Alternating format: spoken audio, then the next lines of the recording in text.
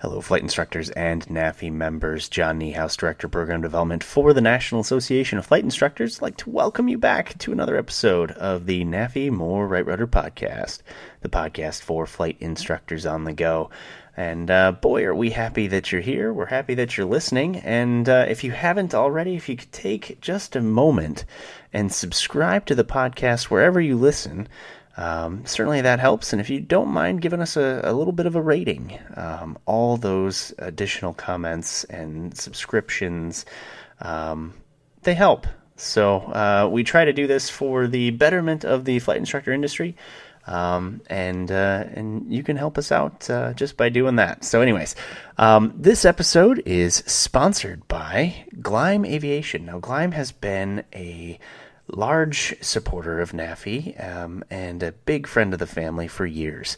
And you'll find them on our corporate supporters page, along with a lot of other generous companies out there. And Gleim is kindly enough provided a discount to NAFI members. So if you're looking for an additional reason to join, or if maybe you didn't know, 25% off of Gleim products is quite the discount for NAFI members.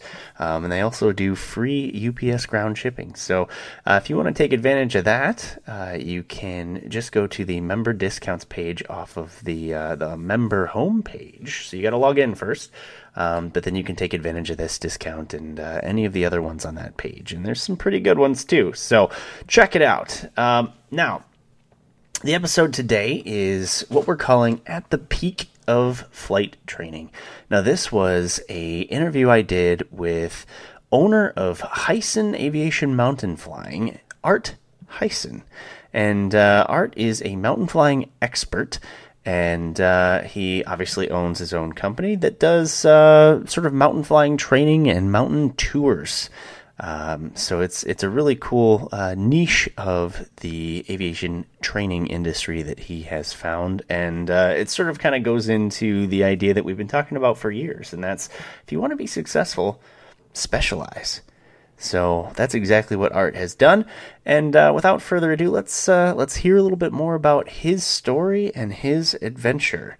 So, At the Peak of Flight Training, Tales of a Mountain Pilot with Art Hyson. Enjoy.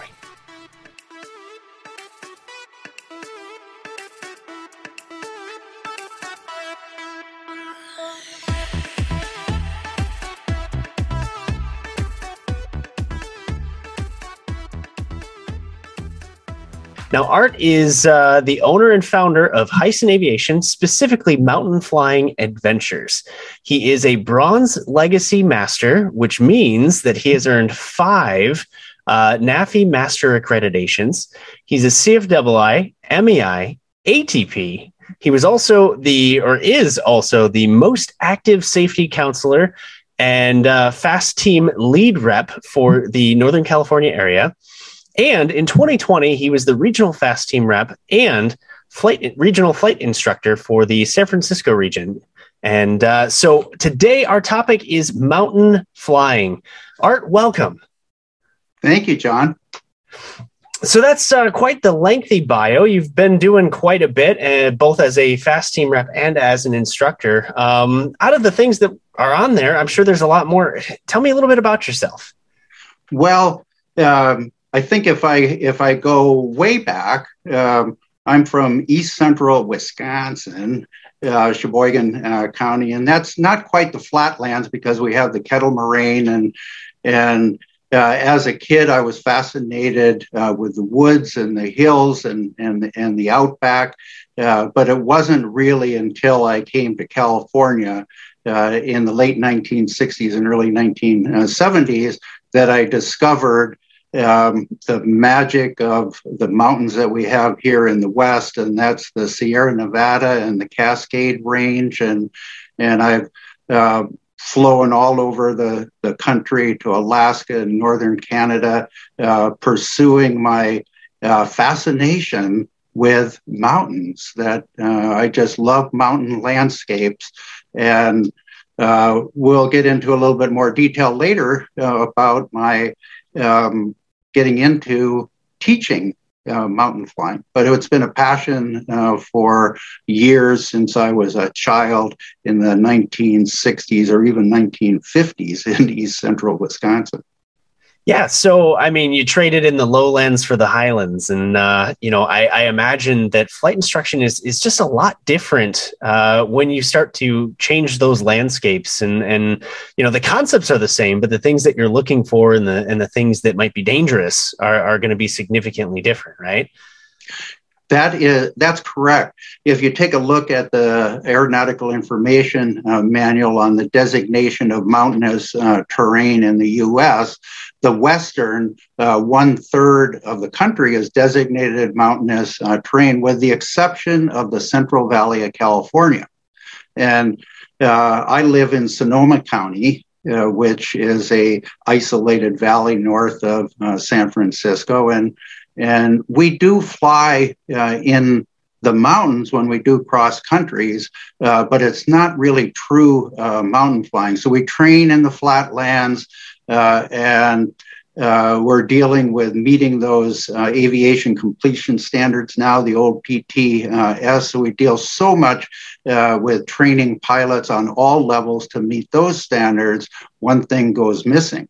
And that's the details that you really need to know to fly safe in mountainous terrain. And it's not just high elevations with the density altitudes that we have in the Tahoe area, say today of nearly 9,000 feet, but in all different types of terrains and landscapes in the West. Yeah, so I mean, that's an interesting thing, the definition of mountain flying. What would you say to somebody who says, you know what, I just earned my private pilot certificate. I'm from Michigan. I'm going to fly out to Colorado, and it's fine. I could do this. I don't need to get a flight instructor for this. Like, what's your visceral response to something like that? Well, I would have to cite my own history. And that dates back to the late 1970s when I achieved my private pilot license. And my brother-in-law from Connecticut came out, and it's always hard to talk family members into sharing expenses, or friends sharing expenses when you go flying, but I talked him into going to Lake Tahoe. I had absolutely no training or background in mountain flying. And I'd learned how to fly in a Cessna 150 and 152 later on. And we rented a Cessna 172 XP. And some of you might remember that or know what it is. And it's 195 horsepower. To me, it was a rocket machine. So away we go, John from Connecticut and myself to Tahoe. Warm summer day like today. We went into South Lake Tahoe to the High Sierra for lunch on top of one of the casinos. Not a gambler, but a good lunch on top with a view. And we headed back middle of the afternoon. They had a control tower at the time. I fueled up because I thought, well, that's what all good pilots do. You can't have enough fuel. So fueled up. And I think those controllers were putting down money on whether we were going to reappear after we disappeared behind a ridge south of the Lake Tahoe airport. And, we had the sense to spiral up, get out over the lake, over the cold water, and get some altitude and fly safely home. That was one of a couple of wake-up calls. And, I would say to those people from the flatlands that it'd be a good idea to do a mountain flying course, to do training. Whether or not you physically do it is one thing, but at least get some background training in the challenges of mountain flying and all of the considerations. And there's so many between the PAVE acronym, the pilot, you at altitude, the aircraft, the environment, external pressures that may be on you to fly through those passes to get home when you should be on the ground. Mm-hmm. So get some training. So What does a professional mountain flying course look like? Is it several days? Is it a day? Like, what goes into that? It varies depending upon who's doing the program. Here in Santa Rosa, I do an all-day class, a ground school, and then I take people up on what I call flyouts, where we get a group of pilots, and I tailor it to the pilots that are graduating from the program or who are returning to do the flyouts. And to me, a flyout is to fly out to a mountain destination. In the case of last May 21st flyout, I took the pilots from the Sonoma County area. Sometimes we leave from regional airports and we meet up en route. We're air to air. I took the pilots up through Yosemite, up the Grand Canyon of the Tuolumne River, over Tioga Pass, which the pass is at 10,000 feet, into Nevada and the east side of the Sierra Nevada, and then flying up desert terrain, landing in Tahoe. And we usually stop for lunch, get everybody gathered around, assess the last leg of the trip. And, it gets to be a learning experience, but also an adventure. That sounds absolutely beautiful. Really pretty, I imagine. It is, and that is the draw that brings me back as many times as I've done some of these flights, like the May 21st flight that we went over Tioga Pass with a group of 7 airplanes. I was in the lead, radioing back the conditions to the other aircraft. As many times as I've done it, it's just a unique experience every time because conditions are never the same. Mm-hmm. And the group of pilots is never the same. So I know you tailor these to individuals, and certainly I would imagine the airplane itself plays a little bit of part in this. But when you do one-on-one training through the mountains, like what are the specific types of things you're looking to cover? Is there a unique maneuver that you do, or like what does that kind of thing look like? Well, it can vary, and also depending on the airplane. And what I focused more on was stabilized approaches and analyzing the terrain and how to approach, mountain airstrips that are on plateaus or down in deep valleys, all varying conditions. So it's taking a look at the strategy for flying into places. You really need to look at the performance of the airplane and definitely density altitude issues, which in the mountains of California can be a major challenge. Lake Tahoe area, which is world renowned, and it really is the gem of the Sierra, has a couple of airports that are at 6,000 feet above sea level, and temperatures that can reach 90 degrees Fahrenheit on a summer afternoon. Mm-hmm. So I train the pilots to, regardless of the power and the performance of their airplane, at Truckee Tahoe Airport, which is near Reno, I say use almost 8,000 feet of the runway. Even though you may have what you think is that rocket machine, do a short field takeoff technique and climb out from the airport. And there can be density altitudes of over 9,000 feet at places like that. And even airplanes that perform really well at sea level just don't do that well. Yeah, I've flown over the mountains, but I haven't really flown sort of through them or really anywhere near close to them. But I do remember from my training days, when you read about mountain flying in books and stuff like that, the biggest thing that they always mention is the winds, right? They always talk about, this side of the mountain, that side of the mountain. Is that something that you cover really heavily as well?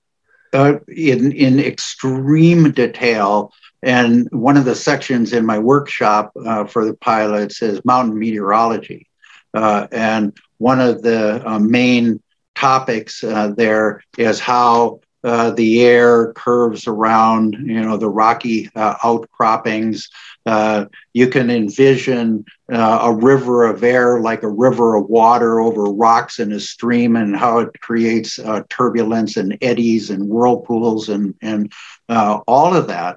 Now, I had a scheduled mountain flyout last weekend where I was taking another group to one of the other Tahoe airports, and I canceled it because despite the fact we had wonderfully blue skies and smoke free, which is really a bonus these days out here in the West, the winds over the ridge tops were over 30 knots.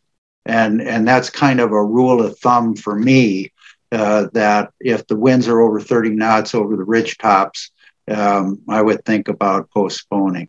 And we had winds gusting to 24 knots at both Truckee and Tahoe, South Lake Tahoe Airport. So when you say winds over the ridge tops, and what makes that so dangerous?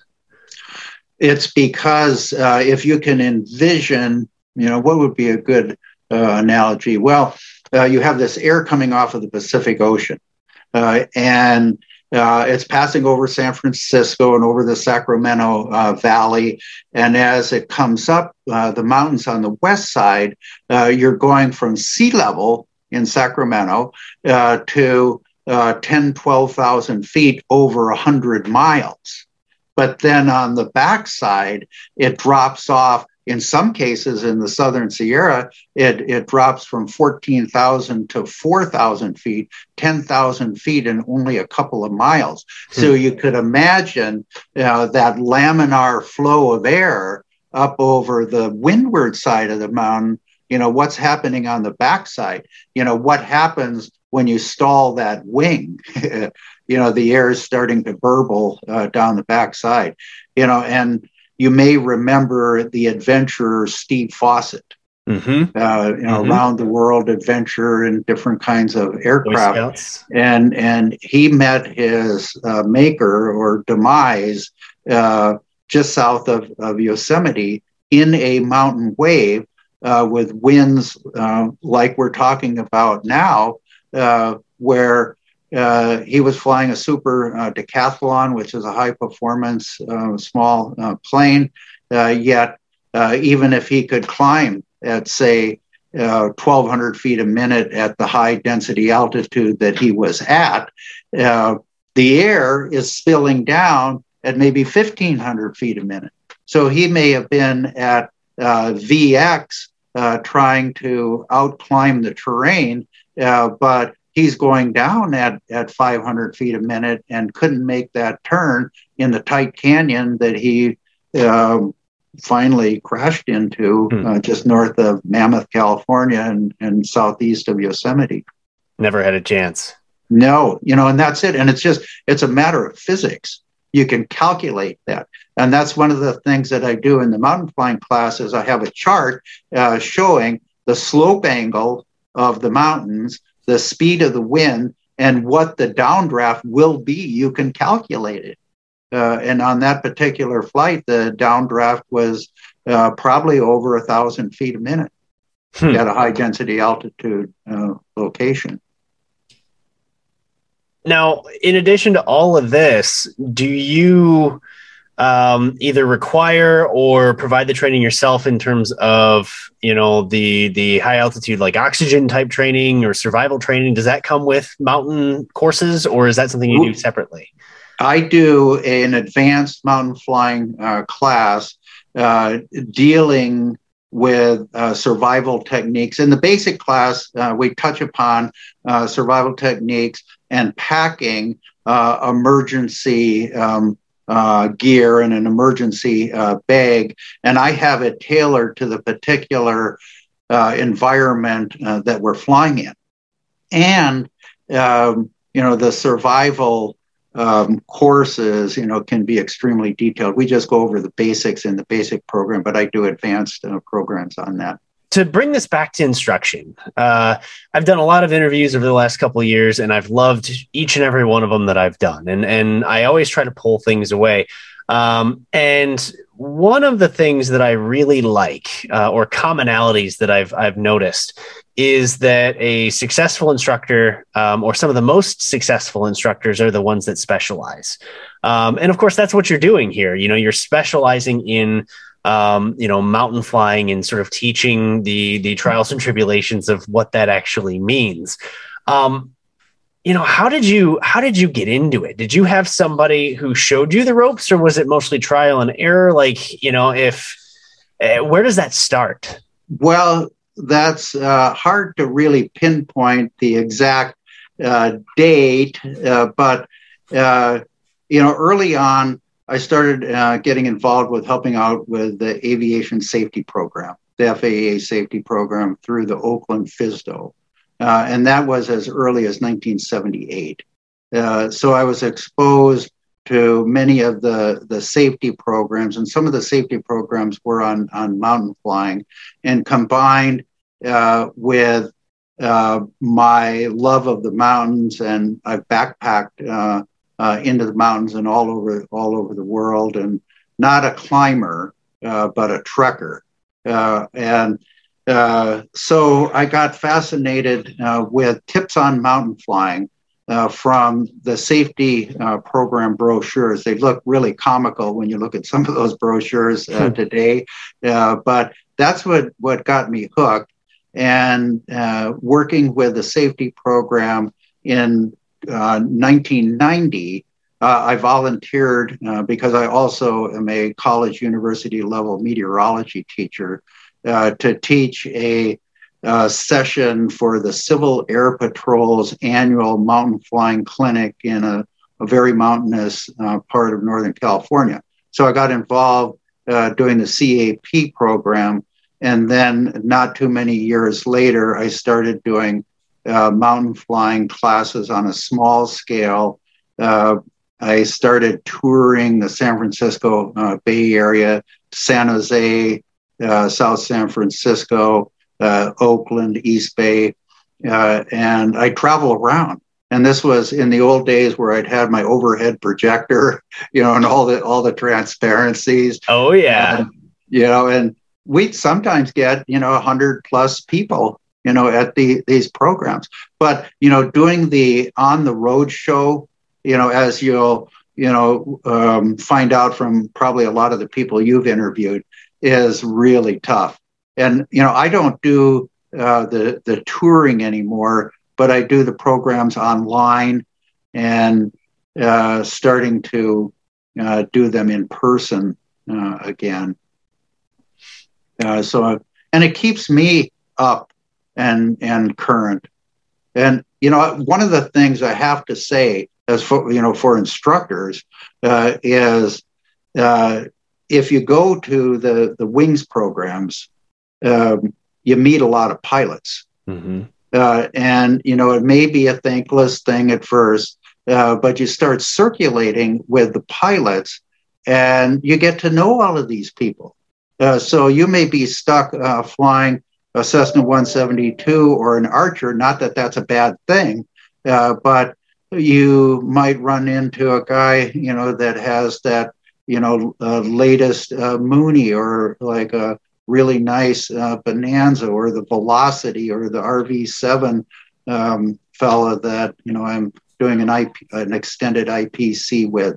All of those people I've met through doing classes, volunteering. I do talks to the EAA, Chapter 124 over here, and talk to them about flying to Alaska, flying to British Columbia, and it's fascinating to them. And then they get with me and say, well, maybe you can show me some of those techniques.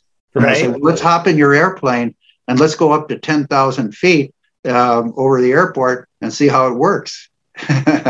So it's, getting involved in there, a lot of volunteer work, not getting paid for it, but indirectly, in the end, you're getting paid for flying in really fun airplanes, as well as doing something you might enjoy. The same thing could be said for an aerobatic instructor.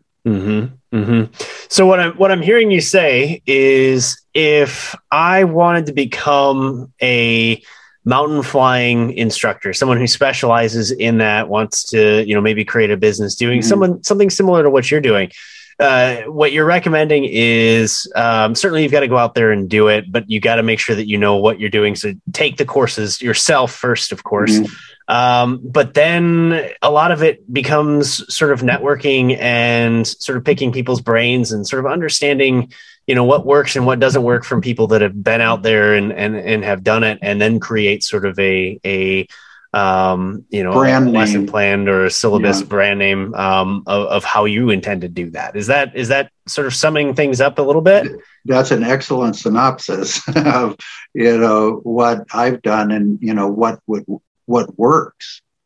Now, Art, as we wind this down, for somebody who's looking to get into doing, what you're doing, or even on a smaller scale, just maybe they are moving out west and they want to continue to flight instruct, what would be your best piece of advice for somebody who's sort of dipping their toe into this environment? Well, I would talk to the locals, and always. Try to get as much information in the new region that you're flying in, or if you're flying out to a mountain destination, gather as much information as possible.